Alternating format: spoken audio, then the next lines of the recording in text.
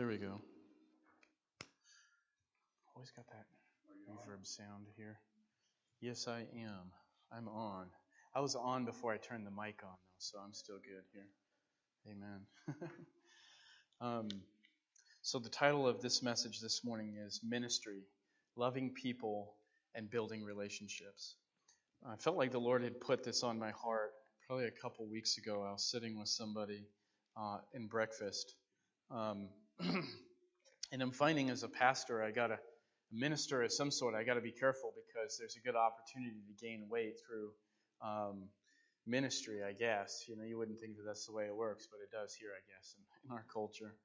But anyway, while I was spending that time with this individual, I just felt like the Lord had put on my heart after leaving that time, the ministry is building relationships. And I just kind of piggybacking a little bit on last Sunday, and just that the term that we've been hearing quite a bit, and at least it's been sticking in my ears, is that we are disciples making disciples. And so we're not just about trying to bring people into a church community. We're about bringing people to know Christ. And the wealth of our relationship with the Lord should be bringing that into somebody else's life. And if that's the case, then probably there's a whole lot of us that just feel like our spirit is stirred and we're drawn by the Lord to be an extension of His ministry. Like Jesus is basically taking and using your body, your hands, your feet, and whoever you are to be a part of somebody else's life. And I think that's why He invites His peace, His joy, His victory in us, is because we need from a point of victory to be able to minister to other people. And so there's some things that just out of that's been on my heart that I've been thinking about, spending some time while we were in Boise this last week, spending some time with family, and just getting to see other people. And I just feel like there's just been a wealth in my life that I have enjoyed, new relationships, new opportunities to share with somebody. A brother-in-law that I had his focus. He's been in the National Guard. I believe it was what he's in, the National Guard. And he shared this with me in a conversation, really stirred my heart. Last time I talked to him, I wasn't sure that he had in mind to really serve the Lord. And he was ready to go in the National Guard and move on to the medical field. And then he shared with me just recently, he's been thinking about going into Boise Bible College and maybe pursuing ministry. And, you know, that just another step in that direction. And I'm just thankful for these opportunities to hear and be a part of. And sometimes I don't know what part I've played in that influence in that life, but I know I was trying to draw in that direction. And so, you know, you walk away sometimes feeling like there was this hopelessness and then see, you know what, maybe the Lord's doing more and I need to regain that ground and hope and joy in it. So here's a few thoughts I want to bring to you. Turn with me to Psalm 86, verse 15. And I just want to talk first of all about some basic principles to live by. When we're thinking about ministering to others, I want to take a few of these basic principles that God has given us and remember these as we go forward into our community and our families and we take time to minister to those around us. Praise God. Psalm 86.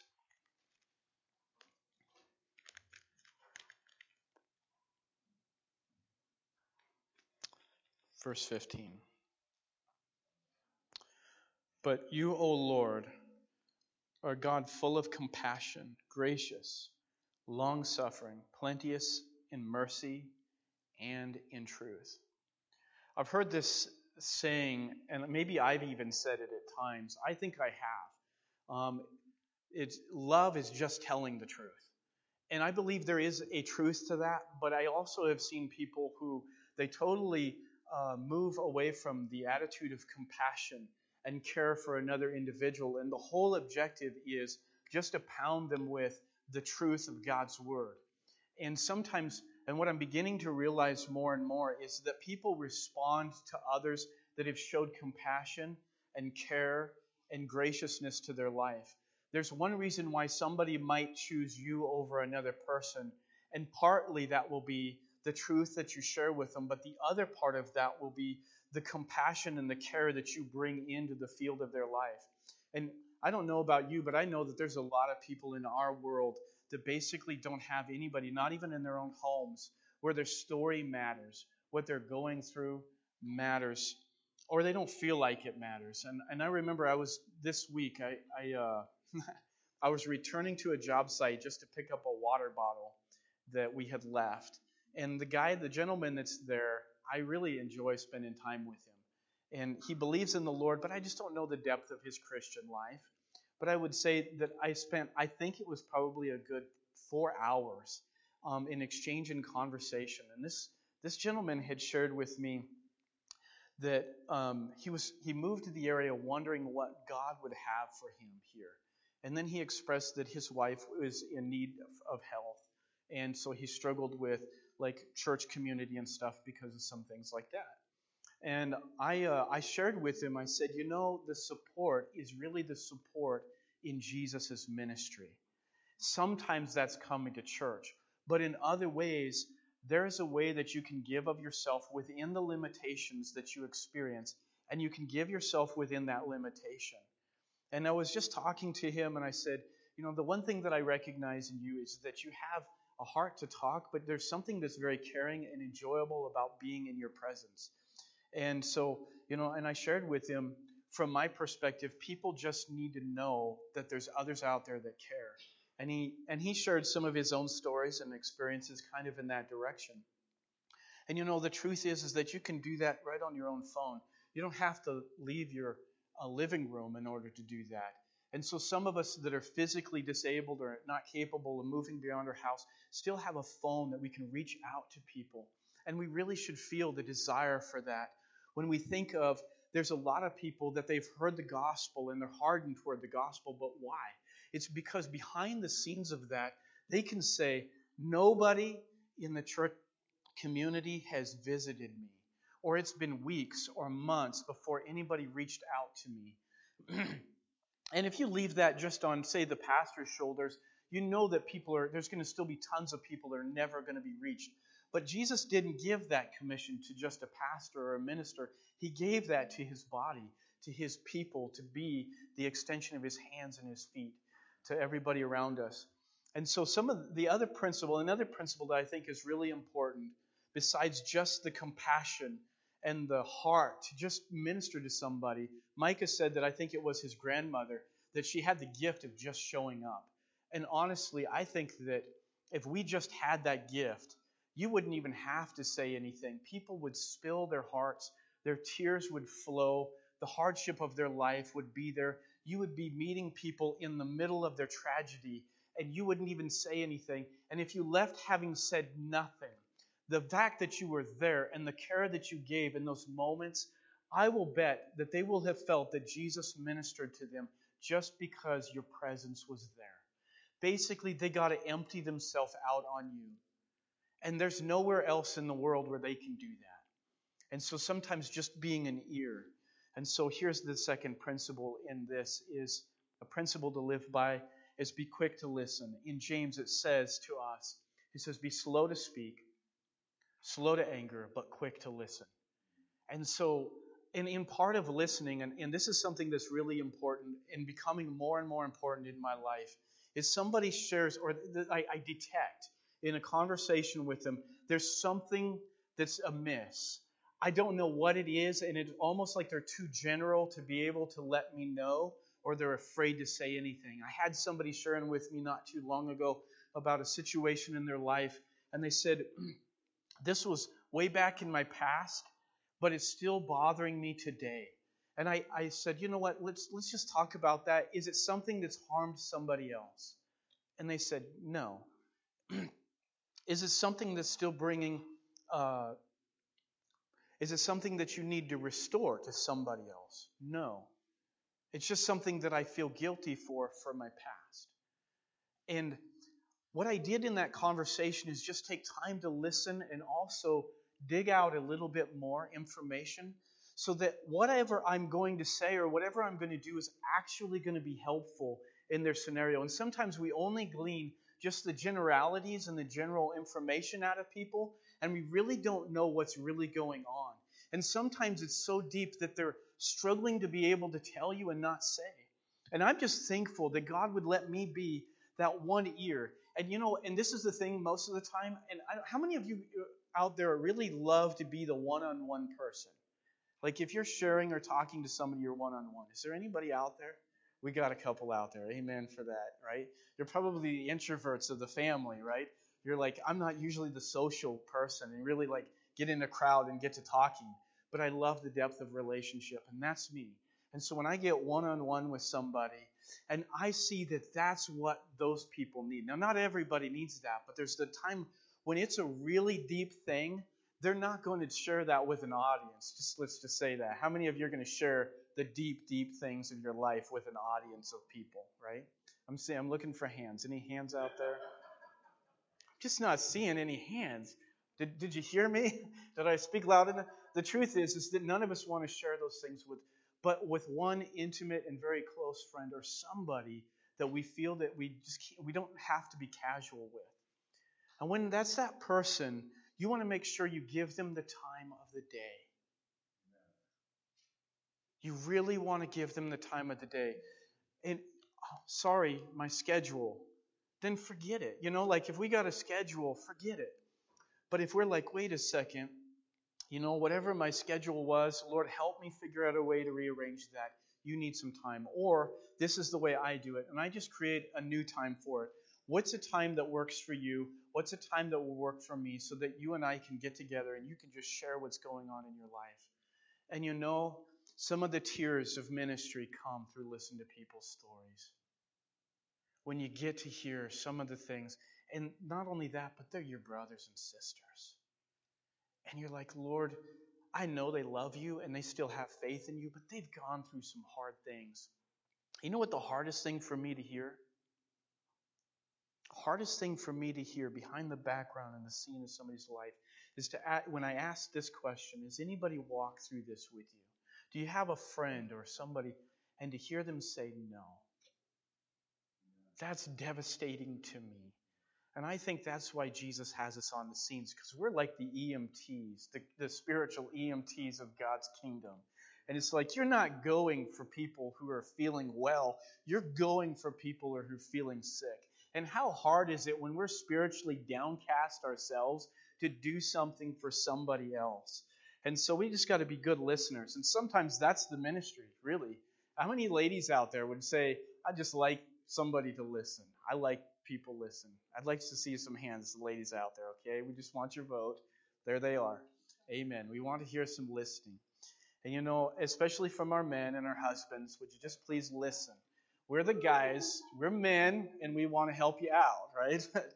The best thing we can do is listen. And men, we've gotten good in our marriage at listening. We got some talk back there. We get good in our marriage at listening. We'll be good with souls in listening too. Amen. So, also, as I just said, ask the right questions. Sometimes we just don't ask the right questions. We ask questions, but we don't ask the right questions. And sometimes we're trying to point to the truth before we really know what the problem is. And we're like already assessing. And I'm more guilty of that probably than anybody. I'll have a situation and I hear somebody for about 5 minutes and I've already assessed the situation and boom, I'm giving you an answer. And it's just not good enough. And most of us are sitting there saying, if you would just listen and ask the right questions, that would be more important. And don't be afraid to let somebody share their doubts with you, especially if they're close. Like even members in my home, I was sharing this with one of my sons this week. I was like, I want you to be able to share. If you don't see things my way, I want you to be able to tell me that. And I want it to be a good situation, a healthy one with that conversation. And so sometimes we're trying to just push our beliefs and say, do this, believe this, stand on this, and all of that. And really, the truth is they're like, you're not really listening to me. And that becomes the bigger block to the truth we're trying to share. And then again, I already said this, but I put an exclamation mark on it. Exclamation mark is care. Learn to equalize love and truth. The Bible doesn't speak of one greater than the other, but I see people do that. I see us. We're all about the truth. We're truth tellers. We're Bible preachers. We're strong about that, but we're not good at the love side of it. And then you have others that are like, we're the compassionate, the love, and we're there to meet people in their needs, but we don't share the gospel. We don't give them the word of God. And what we need is both of these to come together and mend our relationships and help us move forward in whatever ministry God is calling us to. And while I'm at that point, I just want to say this to those of you who feel like you don't have the gift to be an evangelist or the gift of ministry or whatnot. I think the reality is this. Do you have people in your lives, that your family and those things? And all of us say yes to that. That's your ministry. And then there's going to be strangers and there's going to be people around you, but the people and the folks that are right here, there's others that can't be here today, but they are part of our hearts. So God forbid that there's somebody in our church, not just for me, but especially for me, that there's somebody in our church that's experiencing a difficulty, a hardship, a spiritual darkness in their life, and I have no clue. And I have no clue. But God forbid that you should have no clue as well. That in this community of loving brothers and sisters, that we have a deep connection and want to know. And the best thing we can do, and I'm learning this as an introvert, if you're good at learning to speak to people, that's beautiful. And so in that way of just ask them this simple question, how are you doing? But listen, just catch. Are they kind of hesitant in some of it? Is it, it's been okay. Doesn't that clue you in? It's like, well, it's not great, right? So because it's not great, I need to ask further questions. Well, share with me a little bit more what you mean by it's just okay. Dig a little bit because you care. Don't dig because you're trying to find gossip, but because you care. Amen. So another thought behind this of loving people and building relationships is relationships have tension, right?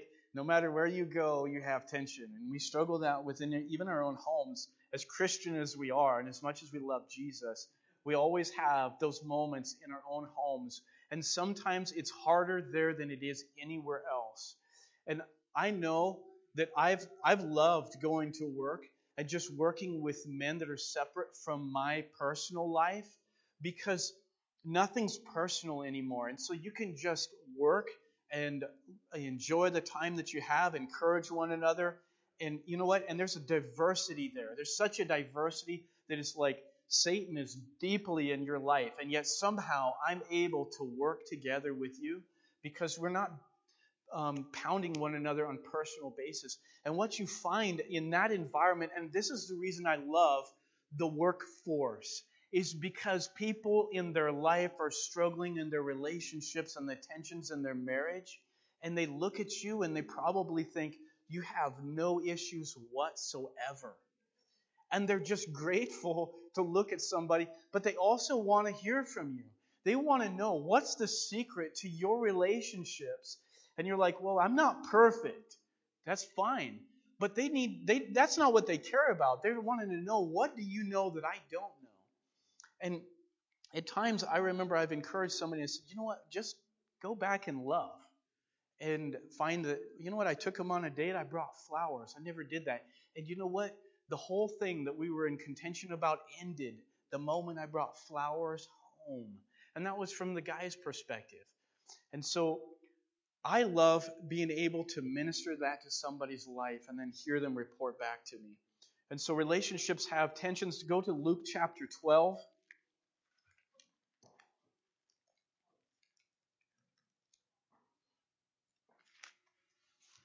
Luke chapter 12, verses 52 and 53. This is Jesus' take on relationships.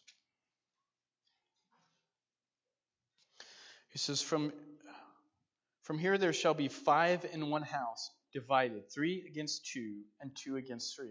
And the father shall be divided against the son, and the son against the father, the mother against the daughter, and the daughter against the mother, the mother-in-law against her daughter-in-law, and the daughter-in-law against her mother-in-law.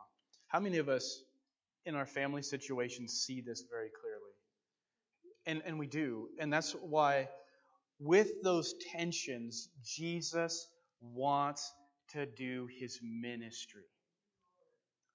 Some of us are just trying to pray, Lord, just take it away. And he's really like, would you just let the fire be all around you and let me work through you anyway?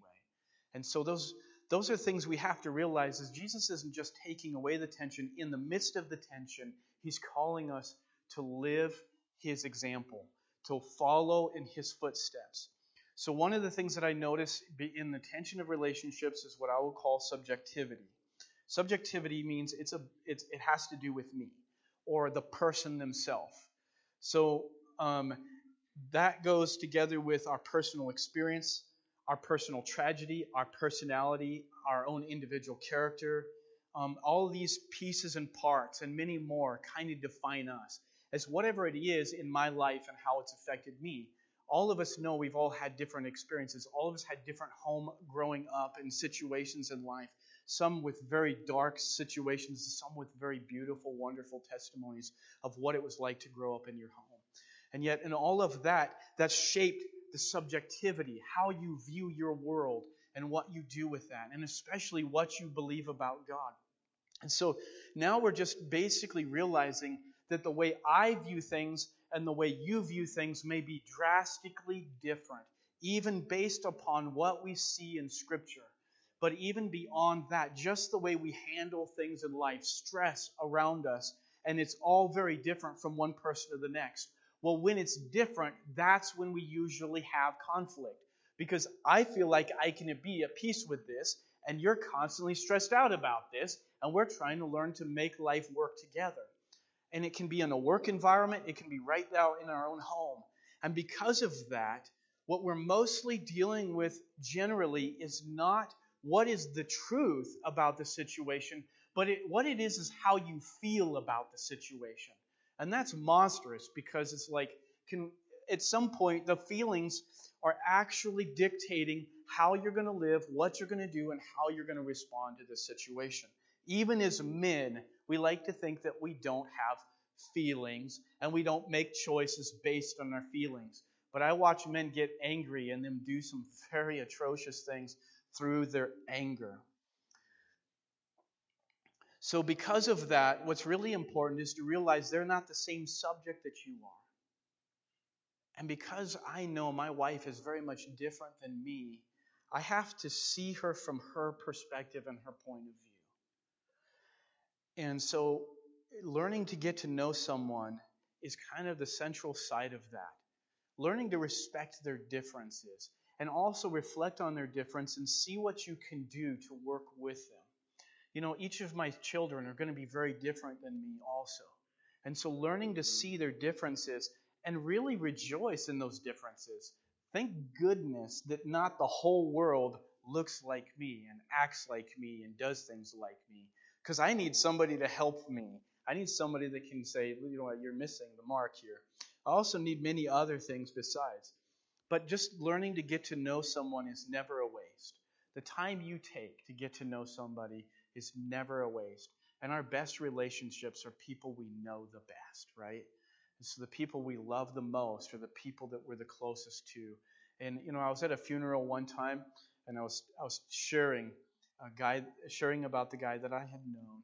And what I had said was, in such a short time, it seemed like that I had learned stuff about him that nobody else knew.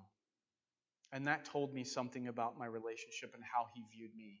When somebody's going to share something so personal that they're not going to share that with the broad company of other people, that means they have a special way of looking at you.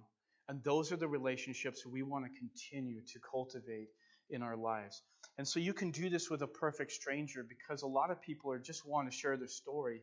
And if you're an open ear, they'll share things with you. And the more you have a heartfelt care for them and they sense that, the more open they're going to be with you. And the more you truly know someone, the better informed you are and will be to minister to them. Just the more we know of them, the better informed we're going to be. And so a perfect stranger, I don't know you, I'm sorry, and I really don't know how to minister to you.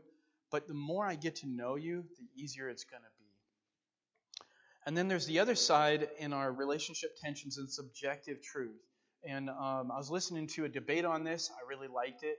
He was talking about subjective means it starts with me. It's how I view things and how I see things. But objective truth is a truth that's outside of you that's true regardless of how you feel about it, regardless of how you look at it. And that's objective truth.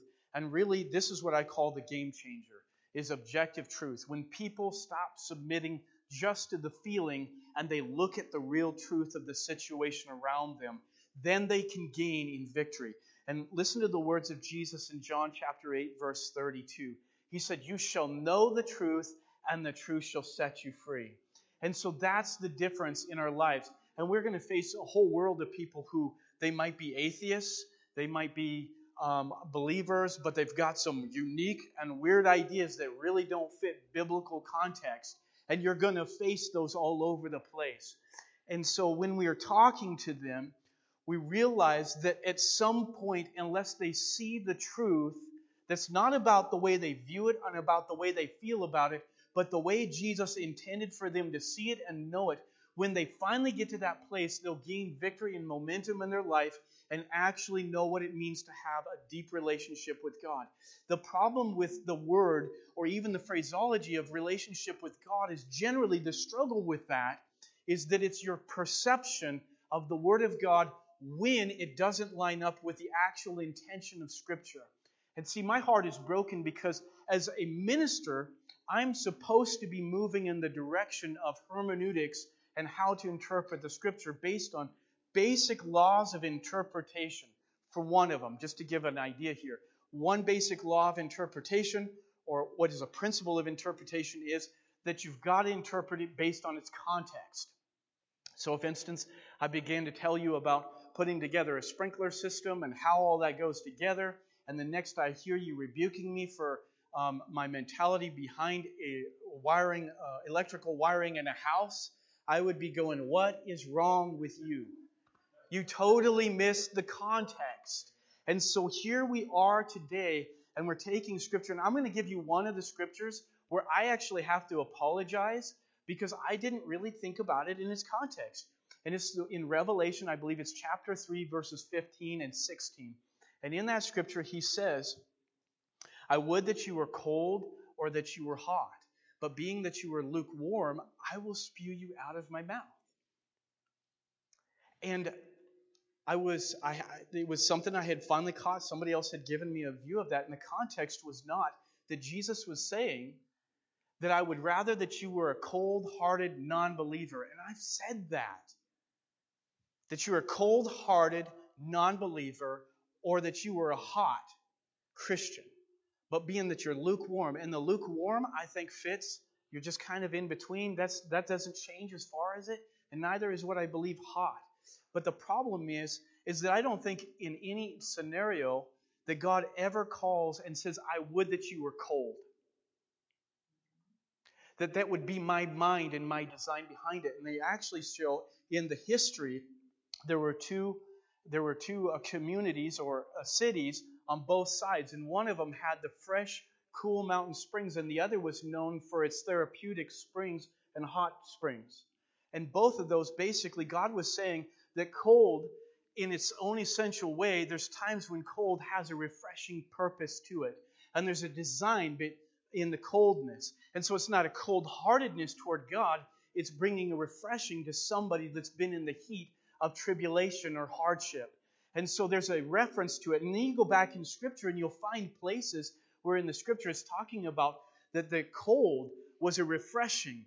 And so then you have the hot that also serves a great purpose. Now, I love that I've experienced the workforce in both the hot of the summer and in the cold of the winter. And when it's cold, you want something hot. And when it's hot, you want something cold.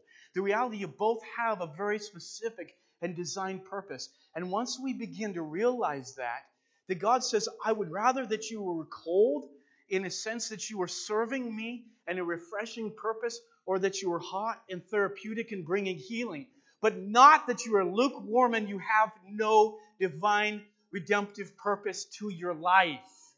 And I was like, yes, I love the Word of God in context, even though I probably spent a great deal of my Christian life preaching it out of context. But when you get it, you just embrace it, and you love it, and you follow with it.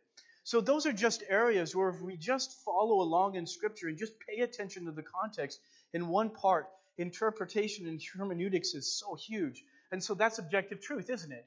So then eventually, the person who's been preaching the opposite, if they let the subjectivity of how they've been preaching it for years and the pride of that be the neglect to follow it in its context, they're going to have problems with you. And so then all of a sudden you're like, I'm following it in its context, and you're an embarrassment to the Word of God, or however you want to say it, and I just can't get along with you. We just can't walk step in step. And this is where the principle of love falls in place. This is why, because it's not the debate that you're trying to win, it's the relationship you're trying to help bring back into a place with God. And Jesus said it well. He said, when you have a log in your eye, don't go and try and correct your brother that has a mote in his. Get the log out of your own eye and then go and bring the correction. And so, my interpretation or my belief of this, and you stand on that, and that may be the log in your eye because it's your subjective, not the objective truth of God's Word. So a lot of us would just like to simply, I just want to read the Bible, ignore the history and the content and the context of the times that it was spoken in, and just follow along with that. And that's just not going to be good enough. You're going to have to study the Scripture and know the history, the context behind it to get the proper understanding of it. So overcoming prejudice and bias and misconceptions. Treatment makes a way for truth. So I've actually felt like this a lot of times. I actually had one guy years ago that I was working with that he told me, I've talked to many Christians, but you're the only one that I've talked to like this. He spilled out all of his unbelief and his ways of thinking and all of that. And I just took it with stride and listened to one argument after another and just shared, I think, very simply some things of the Bible with him. And I think he liked it, and I enjoyed my time with him. But I think that there was a treatment there. And what's really unique about this story there was 3 of these guys that I was working with, and they were from the La Grande area, and we were all over in Milton Freewater. And I was the only one from Enterprise that was with them. And I don't even know how that happened. But anyway, that's how it worked out. And we were all working on a new job together, and these guys were pretty vulgar in their language. And so I just asked them, and I've usually taken it, let's say I've done it both ways. I've done it with the just get it out there mentality, and I've also done it respectfully. And what I've generally found is when I did it respectfully, I got respect back. And so what I would say is if I didn't know their name, I'd ask them their name, and I'd say, hey, Joe, could you do me a favor? Could you watch your language, please? And amazing how the reactions that I got out of it, and almost never negative. And so these guys actually made they were going to, at least 2 of them, one of them said that he was going to bet his paycheck, and that he was going to expect these other guys to bet their paycheck on something to have to do with me. It wasn't until probably the end of the month that I began to realize what that was all about. And what it was, when I initially did that, they believed that I was one of those hypocrite Christians, that I was going to mess up and I was going to say something foul, and they were going to get the benefits and the rewards of that. And I was like, wow, I didn't know I was put on the spot. But I just, not knowing that, he waited till toward the end to unveil to me what the whole ordeal was. And evidently, at least one of them didn't bet his paycheck, which is good because that means that somebody had confidence in me. So treatment makes a way for truth. That's just the focus of that thought, is the way you treat somebody. If you're the respectful Christian, and this is the one that's just like down your throat Christian, I'm going to tell you, if you're the respectful one, they're going to come to you. They're going to come to you. And then the other part of it is, and this is just one of our human qualities, but we have to know this about ourselves. We don't force willingness. We invite it. So there's no way to just say, hey, look, this is what it says, live by it. And we're totally navigating away from the will of the person. The truth is that all of us go down a path to say, you know what, I just need some convincing. I need something that stands out to me that actually moves and motivates my own heart and my thinking.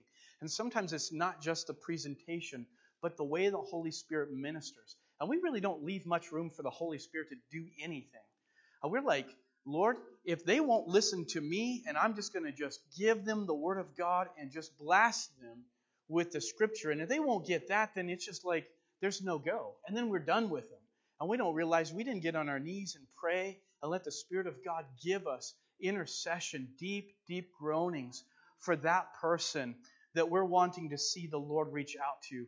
And then behind the scenes, it becomes effortless. You're ministering and you say a couple words and they're already brought to the Lord in some way, just simply because the Holy Spirit's been behind the scenes. And so, but the reality is that the Lord didn't force their willingness either. There was something of the impressions that the Lord lays on the mind. And I can say this, that I love those times when the Lord gives me in my time of prayer, those impressions that are deep and vivid. And I'm praying for somebody, and those thoughts and the way that the impressions that come over my mind are so revealing to me. And they break my heart, and they move me to pray in very earnest, very, very sincere and deep ways. And those moments are just God moments for me. And so that's how we invite willingness, is that the Lord didn't force it. And I remember one of the big key secrets to intercessory prayer and prayer for others was this. And I got it from Charles Finney, one of the old-time revivalists. But this is what he said, was that the Holy Spirit, as long as you will entertain in your mind what the Lord in the moment is revealing to you, then He will give you so much of the spirit of prayer that you can physically stand.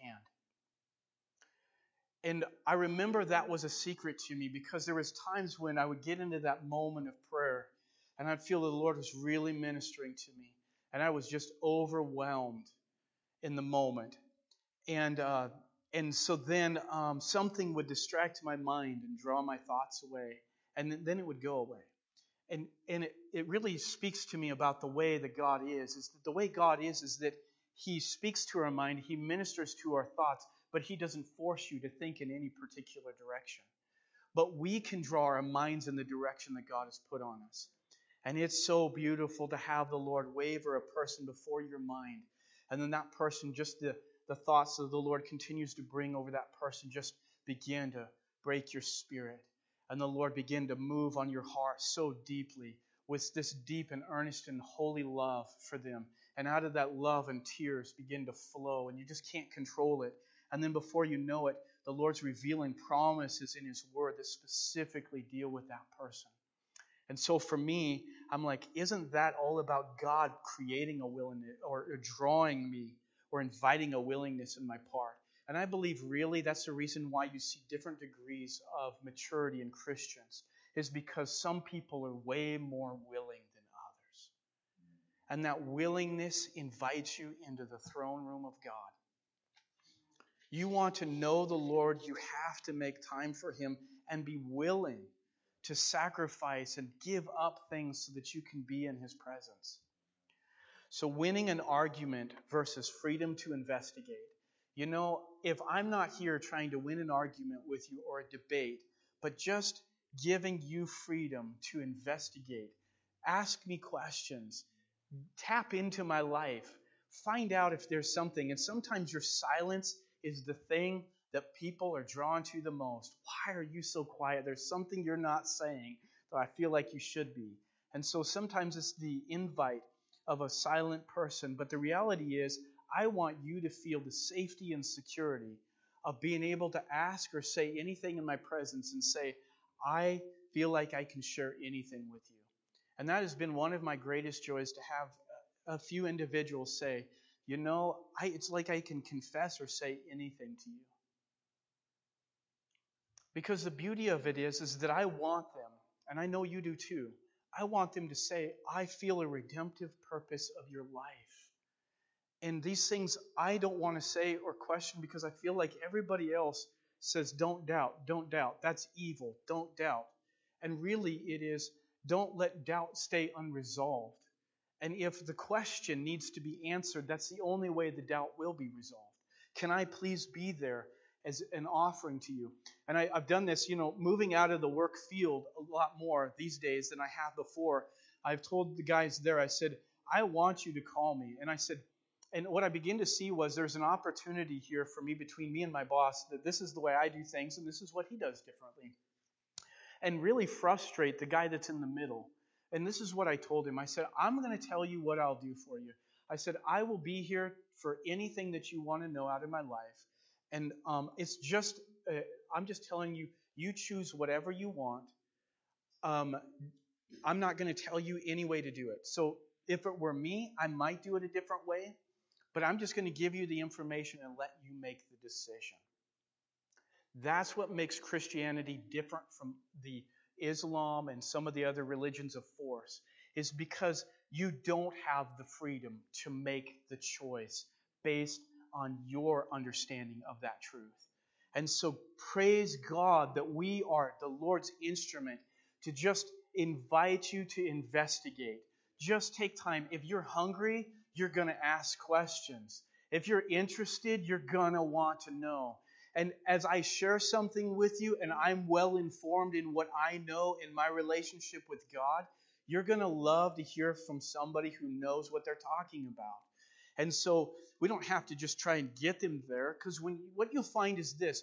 When there's somebody who has an unwillingness or an excuse, whatever it is, there's already walls, and you cannot preach through those walls. You can't make them believe through their unwillingness. So we have to tap in and break through the walls and bring about the willingness to receive.